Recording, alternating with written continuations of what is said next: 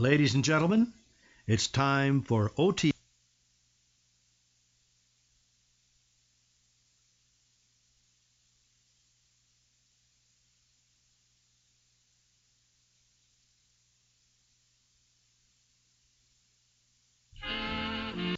And good evening, everybody. It is Saturday night.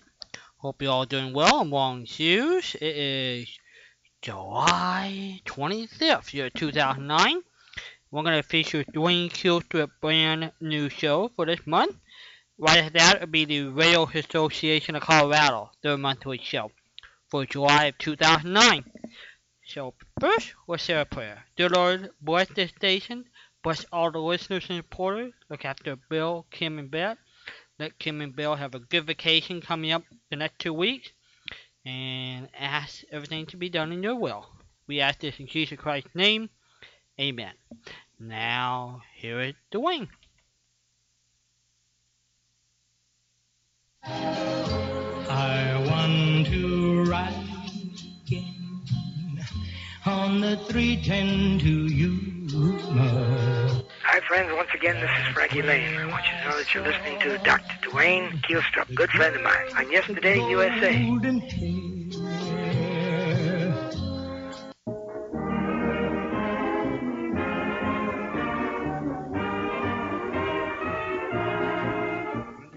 Hallelujah, hallelujah, and pursue the blues away. Sing hallelujah, hallelujah, we're carrying you through darkest days. Ancient light awakened and creation skies are gray. Sing hallelujah, hallelujah, and pursue the blues away.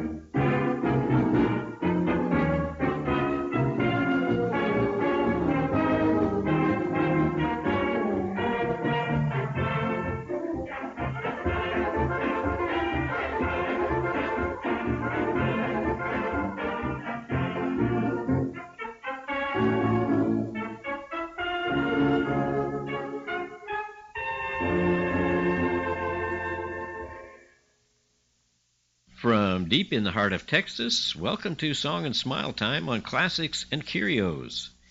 Song and Smile Time will showcase a variety of special vintage entertainment, such as collector comedy from old-time radio, great bands from the 20s through the 40s, and classic singers and groups from the 50s.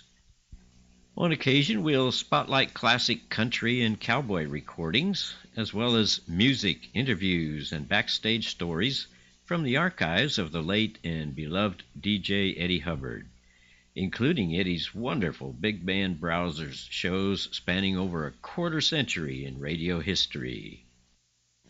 Well, as you know, lots of shows are called special, and if special means far beyond good, then today's show is truly special. Why? Because it features the legendary DJ Eddie Hubbard, a close friend of Frankie Lane's, by the way. While Eddie gained fame as a radio DJ, he was a talented performer as well, and here's a song to prove it. It's a novelty song which Eddie composed that celebrates the joy of old-time radio, called Radio Then. Following Eddie's song, we'll hear, I guess you'd call it a collage of Browsers shows that Eddie selected and edited himself from the 1980s.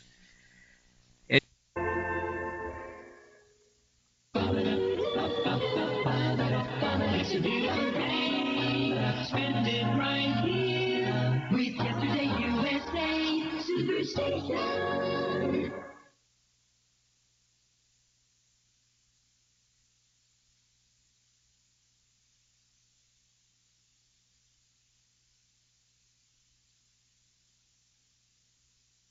Ladies and gentlemen, it's time for OTR from the Rockies.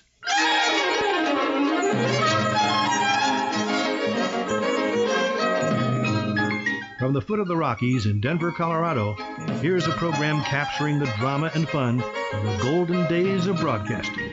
Old-time radio from the Rockies.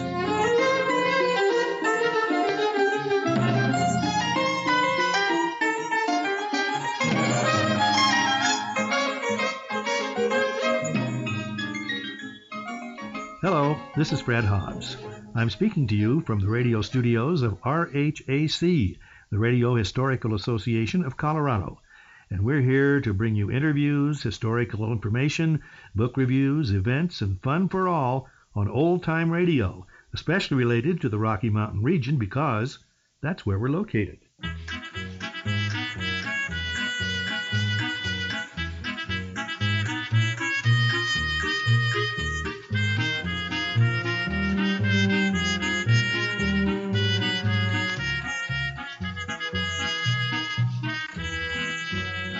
You know, most of our offerings on old-time radio from the Rockies look back to the 50s and way before that, too. This time, the two shows we present were aired during the period of the golden age of radio, but their storylines and plots looked ahead, sometimes way ahead. The shows dealing with science fiction. And here to set the scene is our colleague from the Radio Historical Association of Colorado, Bill McCracken. Now, Bill, you can tell us about our features here in just a minute, including the first one we're going to hear, but I'd like to know right now if you could give us some idea of how science fiction and radio converged. Well, there were some earlier separate shows during the 40s, but there was no real tie-in to try to make it a series. And then suddenly in the spring of 1950, CBS, Mutual, and NBC all decided it was time to run a series on science fiction. CBS tried one called Beyond This World or Beyond Tomorrow. It had two titles. And Mutual came up with 2000 Plus. NBC's entry was originally called Out of This World, but then before they aired it, it became Dimension X.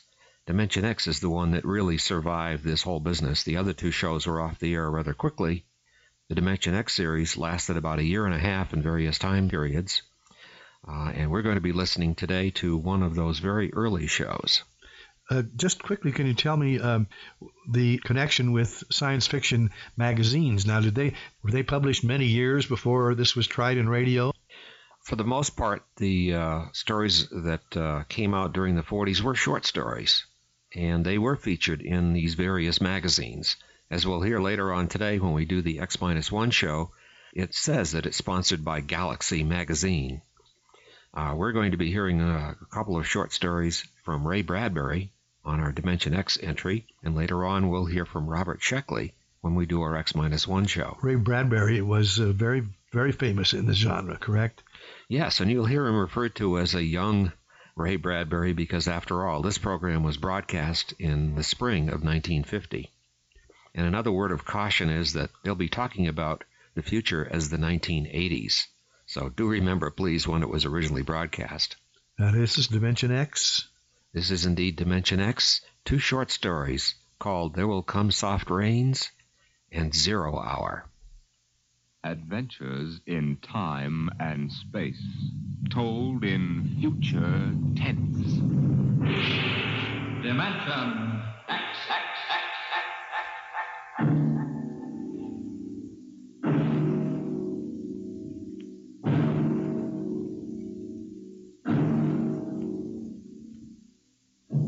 Can you predict the future? Can you tell what will come in 100 years? Or in 10? Or in the next minute? Tonight we present two ventures into the unknown, two fantasies of the future, chosen from the works of one of our most brilliant young science fiction writers, Ray Bradbury. First, his story entitled, There Will Come Soft Rains.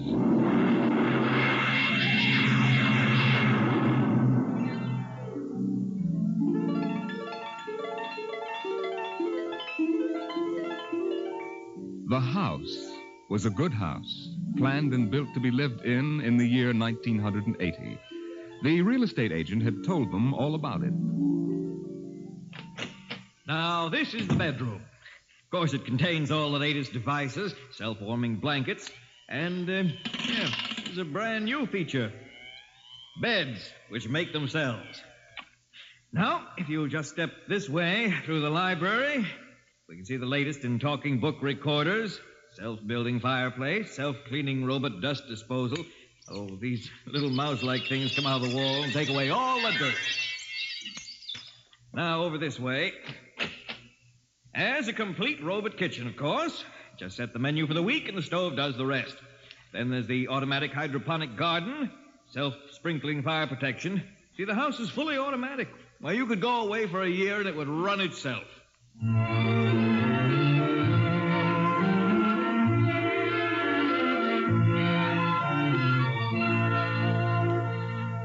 And so the family took the house. The man and the woman and the two children. A boy and a girl. And they lived contentedly, enjoying music and poetry and the rich, warm things in life. And the house fed them and slept them and entertained them. It made a good life for them. Until one day, there were 10,000 explosions, and the world shook, and red fire and ashes and radioactivity fell from the sky. The happy time was over.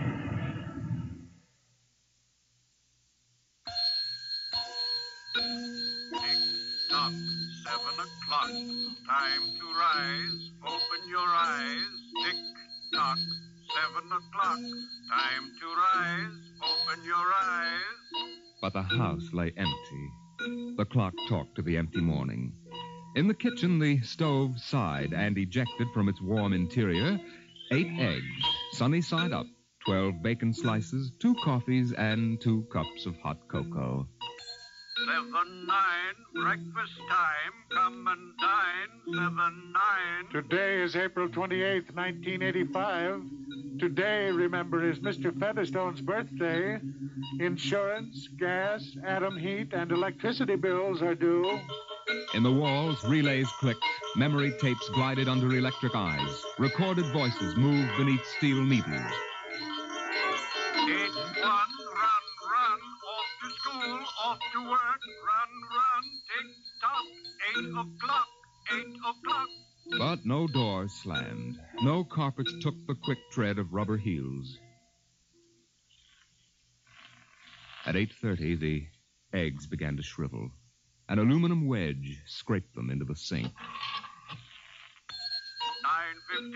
time to clean. 9:15, time to clean. Out of the wall, hundreds of tiny mechanical mice darted.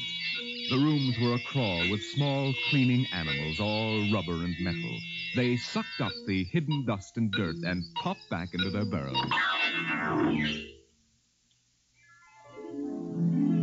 At 10 o'clock, the sun came out from behind the rain. The house stood alone on a street where all the other houses were rubble and ashes. At night, the ruined town gave off a radioactive glow which could be seen for miles. At 10:15, the garden sprinkler filled the soft morning air with golden fountains. The water tinkled over the charred west side of the house, the side which had been facing the blast. It was black, except in 5 places. One of the 5 places was a silhouette of a man mowing a lawn, just as he'd been the instant the radioactivity burned his image into the side of the house. Over there, a woman bent to pick flowers. Still further over, their images burned into the wood, where a small boy, hands flung into the air. Higher up, the image of a thrown ball, and opposite, a girl, her hands raised to catch a ball which never came down. 5 people. 5 spots of paint. On the front porch, the dog whined and shivered. The front door recognized the dog's voice and opened. The dog padded in wearily, thin to the bone, covered with sores. It ran to the kitchen and pawed the kitchen door wildly. Behind the door, the stove was making pancakes which filled the house with their odor, as prescribed by the automatic preset menu selector. The dog frothed, ran insanely, spun in a circle, biting its tail, and died. 1 o'clock, 1 o'clock. Delicately sensing decay, the regiments of mice hummed out of the walls, soft as blown leaves, their electric eyes glowing. 1:15, The dog was gone. 2:15. Bridge tables unfolded from the walls of the patio. Playing cards fluttered onto pads. Martinis appeared on an oaken bench. But the tables were silent, the cards untouched. 5 o'clock, 6 o'clock, 7 o'clock, 8 o'clock, 9 o'clock, Dinner was made, ignored, flushed away. Dishes were washed. In the study, the tobacco stand produced a cigar with half an inch of gray ash upon it, smoking, waiting, waiting. The hearth fire bloomed out of nothing. 9 o'clock, 9 o'clock. The beds began to warm their hidden circuits, and the phonograph spoke from beside the fireplace. Mrs. McClelland, what poem would you like to hear this evening? Mr. McClelland? Since you express no preference, I shall select at random from among your favorites. Sarah Teasdale, There Will Come Soft Rains. There will come soft rains, and the smell of the ground, and swallows circling with their shimmering sound, and frogs in the pools singing at night, and wild plum trees in tremulous white. Robins will wear their feathery fire, whistling their whims on a low fence wire, and not one will know of war. Not one will care at last when it is done. Not one would mind, neither bird nor tree, if mankind perished utterly. And spring herself, when she woke at dawn, would scarcely know that we were gone. The phonograph finished the poem. The empty chairs faced each other between the silent walls. At 10 o'clock that evening, the house began to die. The wind blew the bough of a falling tree into the kitchen window, smashing it. A bottle of cleaning fluid crashed on the stove.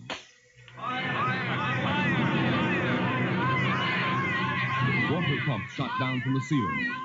But the solvent spread onto the doors, making fire as it went. Other voices in other rooms taking up the alarm. The windows broke with the heat, and the wind blew in to help the fire. The fire crackled upstairs at paintings, lay hungrily on the beds, devoured the rooms.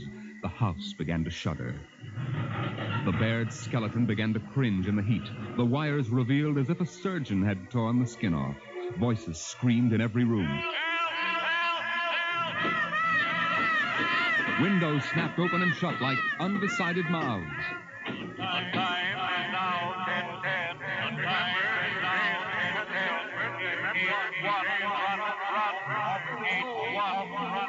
10:10. 1,000 things were happening at once. Like the interior of a clock shop at midnight, all the clocks were striking, making a merry-go-round of squeaking, whispering, and rushing. In the kitchen, the stove hissing hysterically was making breakfasts at a psychopathic rate. 10 dozen pancakes, 6 dozen loaves of toast. Then, there was silence. The film spools were burned out. The wires withered and the circuits cracked. Then the house began to breathe its last. The beams began to give at the foundations. Long cracks appeared in the concrete. The seams were burst from the heat. And finally, with a huge rumble, it crashed into dust and rubble.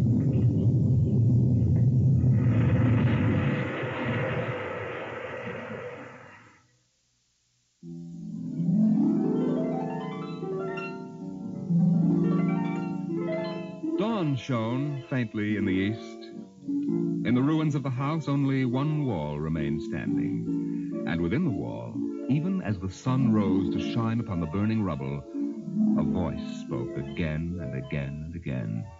No one would mind, neither bird nor tree, if mankind perished utterly.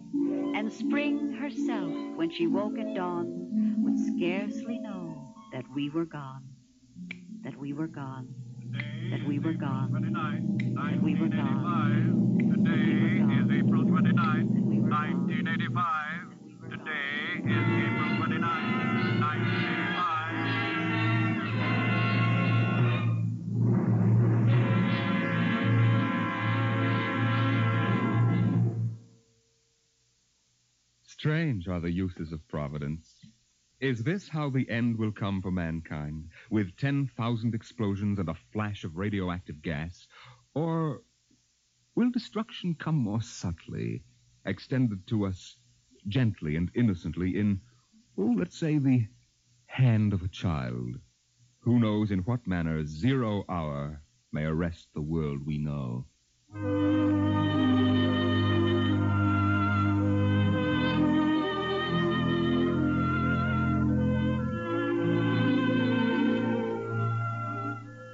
It was a perfect summer day in the year 1985.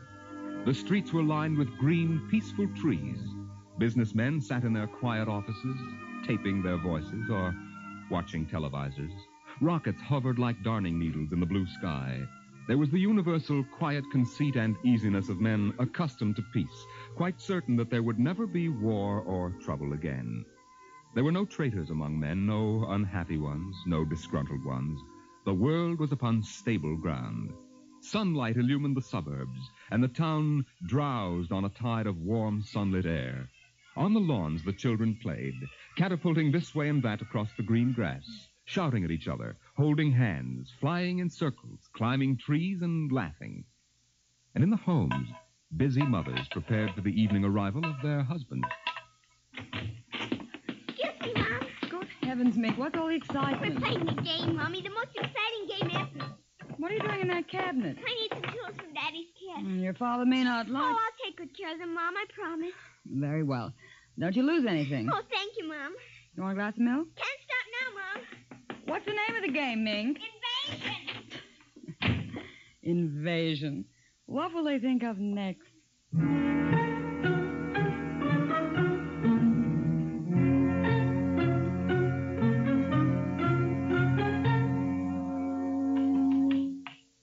Now this, and this, and this, and this. Now put that there and bring that over here. Oh, no, you ninny. Now get back while I fix this. There, they want it this way, see? Here, just let me fix it. Oh, Mink, it's that smarty pants Joseph Connors. Don't let him play. He's 12 years old. Don't worry, I won't. What you playing, Mink? None of your business, smarty pants. I want to play. Can't. Why not? You're too old. Just 'cause you're only 8. No, you'd only laugh at us and spoil the invasion. Make him go away, Mink. Go away. This is my backyard. Who wants to play with you and your old fairies anyway? They aren't fairies. Next to you. I don't want to play anyway. Good riddance. I'm glad you didn't let him play, Mink. He'd only laugh. Now, we'd better talk to Drill and get some more instructions, Art. Now, here's your pad and pencil. Where is Drill? Drill? Here, Drill. Drill? Well, he's in the rose bush, I think. I'll talk to him myself, and you write it down in the pad. Okay. Drill? Drill? Okay. Drill wants you to write down triangle. What's a triangle? Never mind. Drill will tell us when he wants us to know. It helps the invasion. How do you spell it? Well, I'll ask Drill. Drill, how do you spell... Here's your mother, looking out the window. Mink? Yes, Mother? Who are you talking to? The rose bush, Mom. Only it's not really a rose bush. That's Drill. Who's Drill? He's planning the invasion. Oh, I see. Well, you better come in and clean up for supper. Your daddy will be home soon. In just a second, Mom. You got that, Art? See, now what? 4, 9, 7, and A, and B, and X, and a fork, and some string, and a hexagonal droopy. Come on, Mink. Supper's in 10 minutes. Okay, Mom, just a minute. I have to tell Drill. I wish we didn't have to eat, though. It holds up the invasion.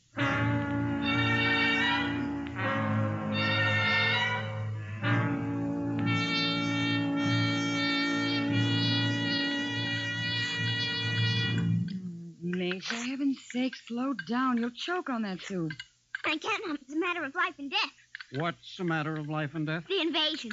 What invasion is that? Oh, just some silly game the children have been playing. Well, whatever it is, Mink, it'll wait until you've finished your supper, I'm sure. I don't want any more. You've barely touched anything. Oh, but Drill is waiting for me, Daddy. Drill? Who's Drill? He lives in a rose bush in our backyard. Imagination, Henry. Such nonsense. I better run now. You'll sit through dessert, young lady. Oh, gee, Daddy. And while you're at it, tell me more about this new game. It's Martians invading Earth, Daddy. What? Well, not exactly Martians, Daddy. They're from... Well, gee, I don't know. From up. And from inside that little head of yours. You're laughing at me. Drill said you would. You'll kill Drill and everybody. Oh, I didn't know you could kill a Martian. But it's not really a Martian, Mom. Maybe he's from Jupiter or Venus, even. Imagine. They couldn't figure out a way to attack the Earth. We are impregnable. Impregnable, dear. Well, that's the word Drill said, Well, anyway, that was the word, Mom, the same word. Anyway, so we're helping them. Now, who's helping who? Well, the kids are helping the Martians. Oh, fifth column, eh? Well, Drill says in order to make a good fight, you gotta have a new way of surprising the people. That way you win. And he says also you gotta have help from your enemy. Pretty slick, those Martians, using the kids for a fifth column, eh, Mary? And hiding under rose bushes, too, Henry. Don't forget that. Well, that's because grown-ups never look under rose bushes. Only kids. Oh, I see. Well, finish your fruit, darling. You can play for an hour afterward. Mary. Oh, it's so nice out, Henry, and there's no school tomorrow. Very well. Till 8 o'clock. Drill says after the invasion, we can stay up as late as we want. No more bets, either. Oh, is that We so? can watch all the grown-up televisor shows. I don't wonder this invasion has caught on among the kids. Well, some of the kids are giving us trouble, like Dale Britz and Petey Cherrick. They're growing up so they won't believe in the invasion. They make fun. Worse than parents, even. I hate them worst. We'll kill them first. I hope you're saving your father and me for last. But Drill says you're dangerous. What? But I think they'll let me keep you because I'm helping so much. I'll talk to Drill. Maybe we won't have to kill you. Mary, I think this nonsense has gone far enough. Can I go out now, please? Yeah, run along, dear. Don't worry, Dad. I won't let them hurt you. Mary, I think the child's taking this game entirely too seriously. Invasion. Ah, Henry, you know how Mink is. Besides, all children have their aggressions. Better to get them out in the open, I suppose. Maybe you're right. I was wondering about bridge with the Jacksons tonight, Mary. All right. But, you look tired, dear. Why don't you sit in the relaxer for a while and get a massage? I'll sew for a while until it's time to... Oh, I wanted to call my sister Helen. Oh, good. Find out when her husband's going to return my golf clubs.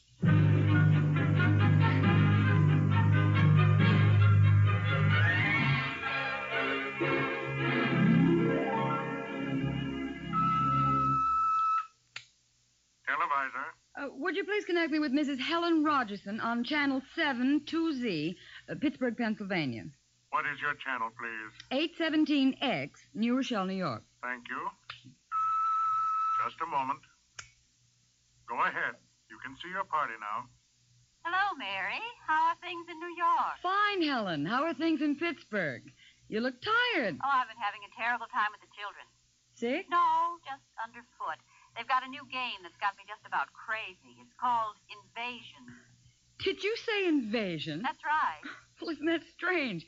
My Mink is playing it, too. My boy Tim is all involved with some imaginary fellow named Drill who's running the invasion.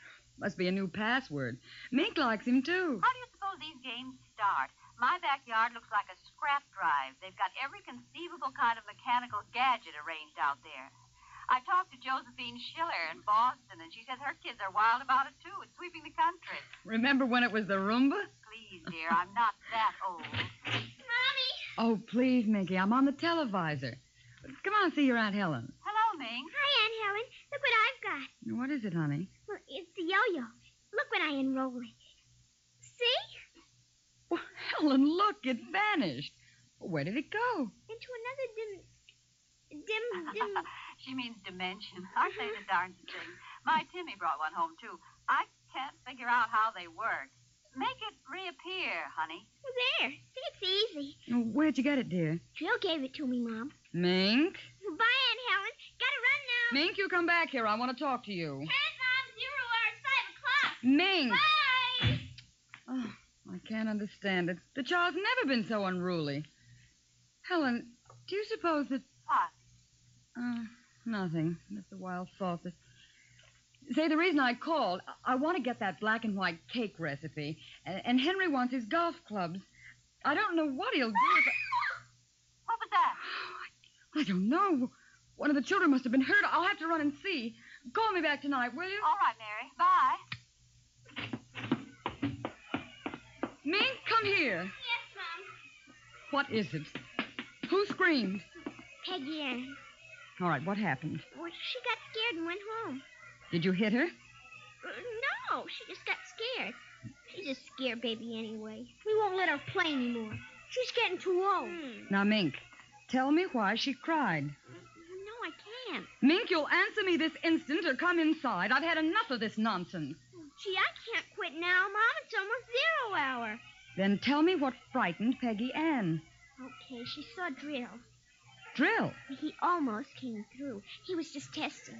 Through what? With those pipes and things we set up. She looked into one of the pipes and screamed. I guess she saw Drill. And no one hit her? Uh-uh. Very well, Mink. I'll call Peggy Ann's mother and see how she is. And I'll call you for your bath in half an hour. Your father and I want to go out tonight. You won't be able to go out, Mom. Why not? 0 hours, 5 o'clock, Mom.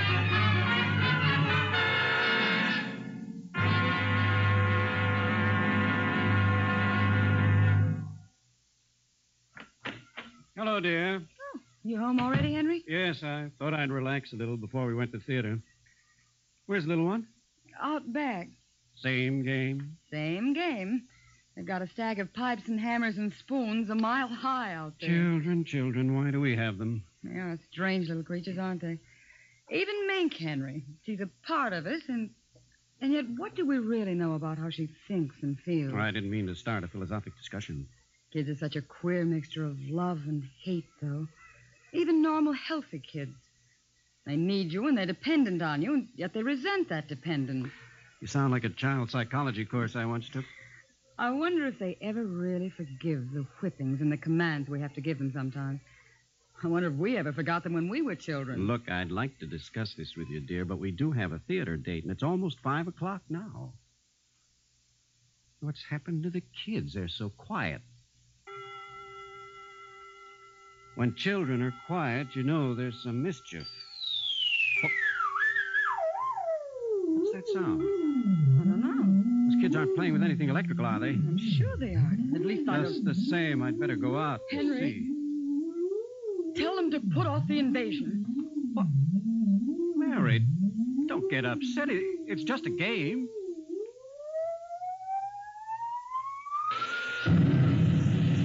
Good Lord, what's that? Look out the window, Mary. What is it? Where are the children? Mary, why are you shaking? What did you see? Henry, quick. Up to the attic. They aren't in the attic. Yes, the attic. Quick. Mary, come back here. Mary! Mary, don't go up. They aren't up there. Mary, you out of your mind? There's no one up here. Quick, shut the door. Lock it. But there's nothing up here. What is wrong with you? Mary, come to your senses. Henry, we've got to stay here and hide. What are you talking about? I saw it. Through the window, Henry. It was horrible. What? It is an invasion. Mary, for heaven's sake, let's get down out of this attic and talk this over sensibly. I want to find out if Mink is all right. She's all right. I saw her. She was leading them around the corner of the house. Leading who? The kids? Shh. Listen. It's nothing. Listen. Huh? The front door. They're coming. Good Lord, those kids sound like 50 men with boots on. No, not men. Oh, Huh? please, God, don't let them find us. Don't let them please. I don't understand. Who's there? Don't shout at me. Who's down there? I demand that you answer me. They're coming. The whole house is shaking. Who? Who's there? Please, be quiet. They might go away. Henry. Mom? Dad? Are you in the attic? Henry, listen. It's Mink. Mink. We've got to save her. Henry, you don't understand. She's leading them. What? She's leading them. She's on their side. Oh, please, God, forgive them. Children on their side? She told us, but we wouldn't believe her. Henry, they're coming out! Mom? Dad, we know you're in there. Well, I guess you better melt the lock, Drill. Henry, the lock! It's melted! The door! Oh, dear God! Mom?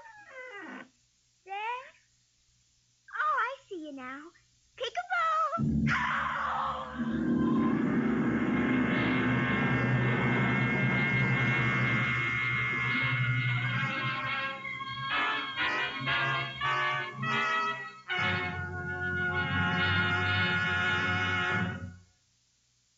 have just heard another adventure into the unknown world of the future, the world of Dimension X.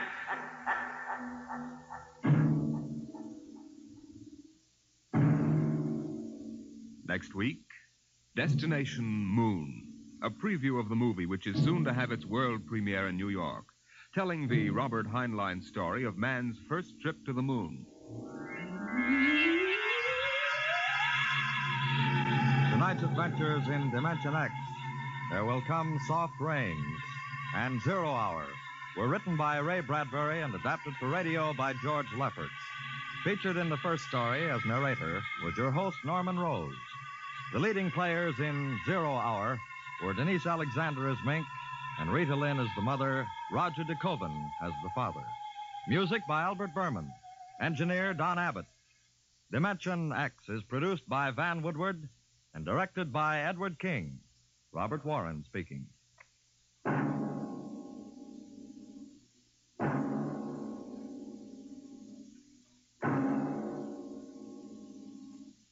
Programs. Get your programs here. For a new thrill in detective listening, join the Saint tomorrow as he reaps a harvest of criminals in a thrilling adventure with the underworld. Make the Saint a Sunday listening habit and keep tuned thereafter for adventures of the greatest detective of them all, Sam Spade. Tomorrow, hear High Adventure, Now Truth or Consequences on NBC.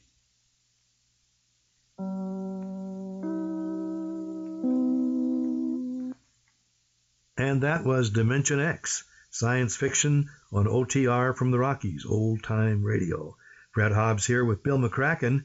Bill, a couple of additional notes on this show before we tell us about the next science fiction offering that we have.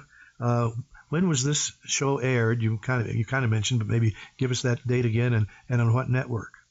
Well, this was done over NBC in June of 1950, and it talked about the future being the year 1985 with its automated house on the first of the two shows. 0 Hour also referred to 1985. Yeah, I was going to ask you about that reference. Here we're talking, it's kind of hard to keep track of whether we're ahead or behind of things. That was a real good example of something done 1 year way in the future that now is suddenly in our past.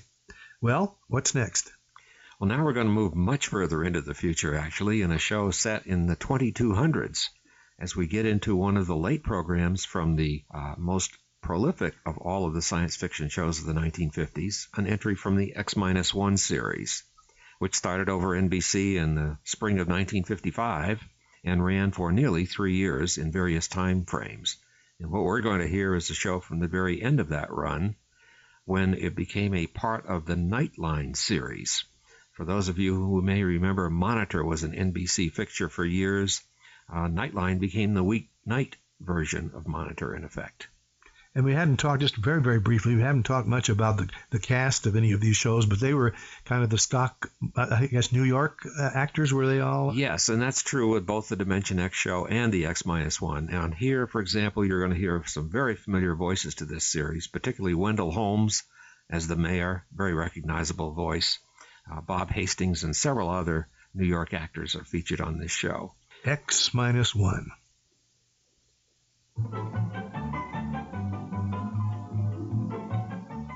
This is Walter O'Keefe inviting you to listen in on the Nightline.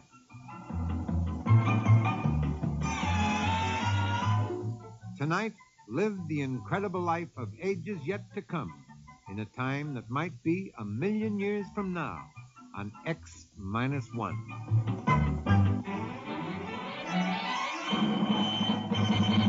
Now, an incredible story of the world beyond. Countdown for blast off. X-5, 4, 3, 2, X-1, fire.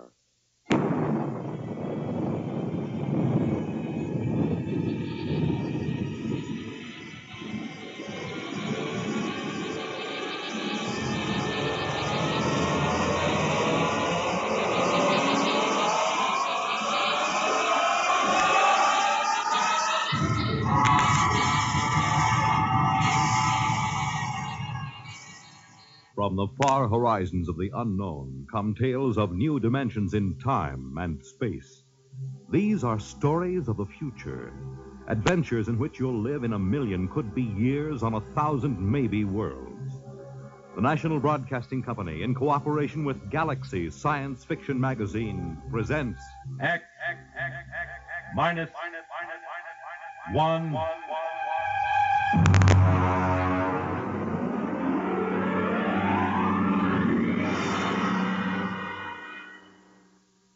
Tonight's story, Skulking Permit, by Robert Sheckley. But first, hear this. Pick up some Pabst Blue Ribbon. Take it home, chill it, then put it to this test. Have a glass of Pabst with your meals for the next several days. You'll find Pabst Blue Ribbon makes most everything taste better, that it adds zest and sparkle to any meal. Try it. The bright, modern taste of Pabst Blue Ribbon is good anytime and wonderful with meals. Pabst is the name. Made by Pabst Brewing Company, Milwaukee, Wisconsin.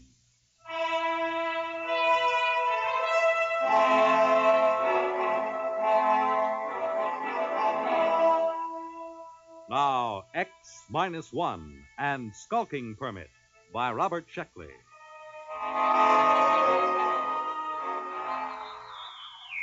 August 16th, year 2204. To Central Colonial Administrative Authority, Alpha Centauri Sector. From Colonial Contact Inspector 37. Subject, Lost Colony on planet New Delaware. First contact established in 200 years. I'm proceeding on overdrive for personal investigation.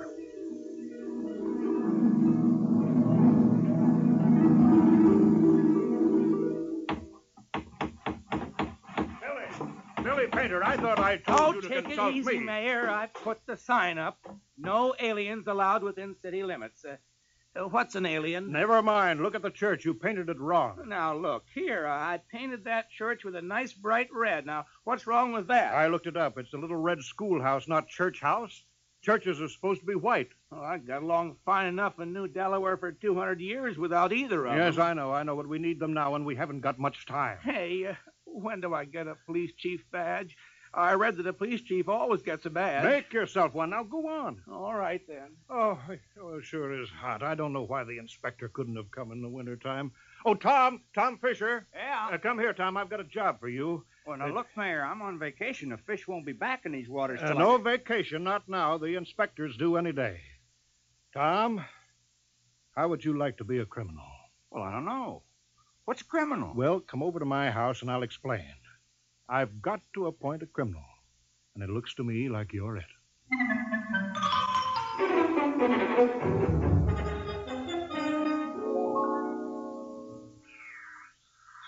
Delaware. New Delaware. Do you hear me, New Delaware? Come in immediately. Yes, we hear you. This is Colonial Inspector 37. You of New Delaware are still a colony of Earth and subject to our laws. Do you acknowledge that status? Oh, yes. Yes, we called a town meeting last night, and we talked it all over. We're still loyal to Earth. Excellent. That saves us the trouble of sending an expeditionary force to reconquer you for Imperial Earth. Imperial? Oh, that's funny. All the books talk about Earth as a united democracy. A lot can change in 200 years. You realize, of course, there is room for only one intelligent species in the universe, man. All others must be suppressed, wiped out. We can tolerate no aliens. I'm sure you understand, General. I'm not a general. I'm a mayor. You're in charge, aren't you? Yes. Then you're a general. Be sure you're running an Earth colony, General, with no radical departures from the norm, such as free will.